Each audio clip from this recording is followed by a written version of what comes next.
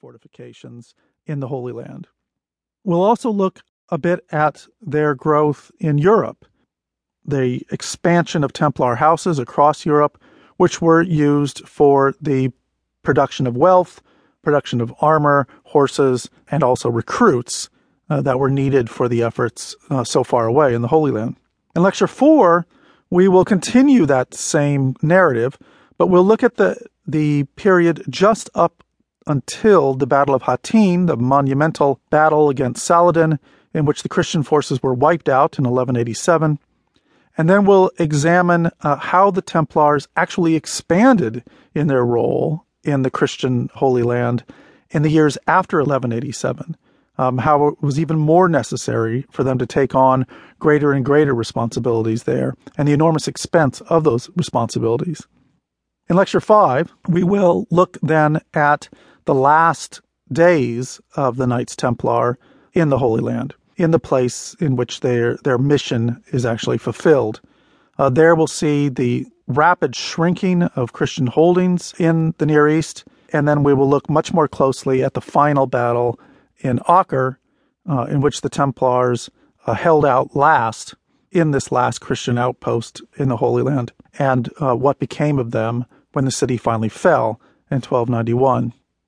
In Lecture 6, we're going to back up a little bit. It's a good point to do so.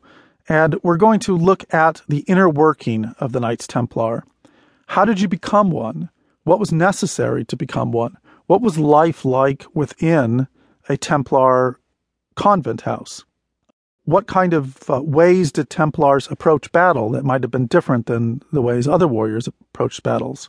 And we'll also look at how the Templars began getting involved in something that you would not expect them to get involved in, and that is financial instruments and banking.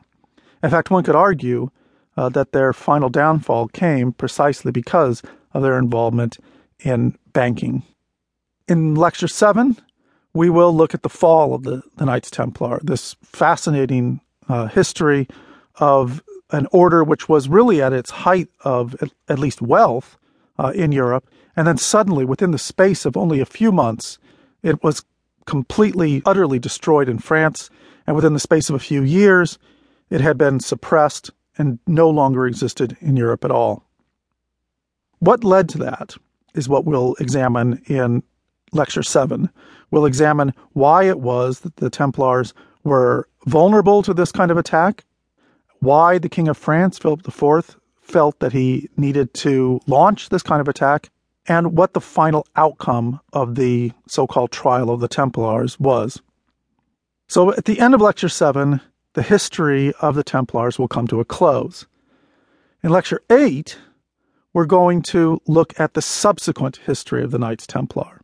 No, they're not restored, but how in much later centuries the Templars begin to be co-opted into much larger intellectual and cultural ideas and become a kind of a plaything for these various narratives that are developed in the 18th, 19th, 20th, and even 21st century. And how those various stories, made up whole cloth, have completely changed the modern concept of just who the Templars were. So let's begin with our first lecture, which is the origins of the Knights Templar. To understand the Knights Templar, or any of the military orders, we need to first of all understand the background of medieval Europe, and in particular, the calling of the First Crusade. The Crusades were a series of military expeditions launched from Western Europe for the purpose of restoring lands that had recently been conquered by Muslim forces in the East back to Christian control. The initial event which led to the Crusades was the Turkish conquest of Asia Minor, what's today Turkey, which previously had been part of the Byzantine Empire, which was a Christian empire in the East.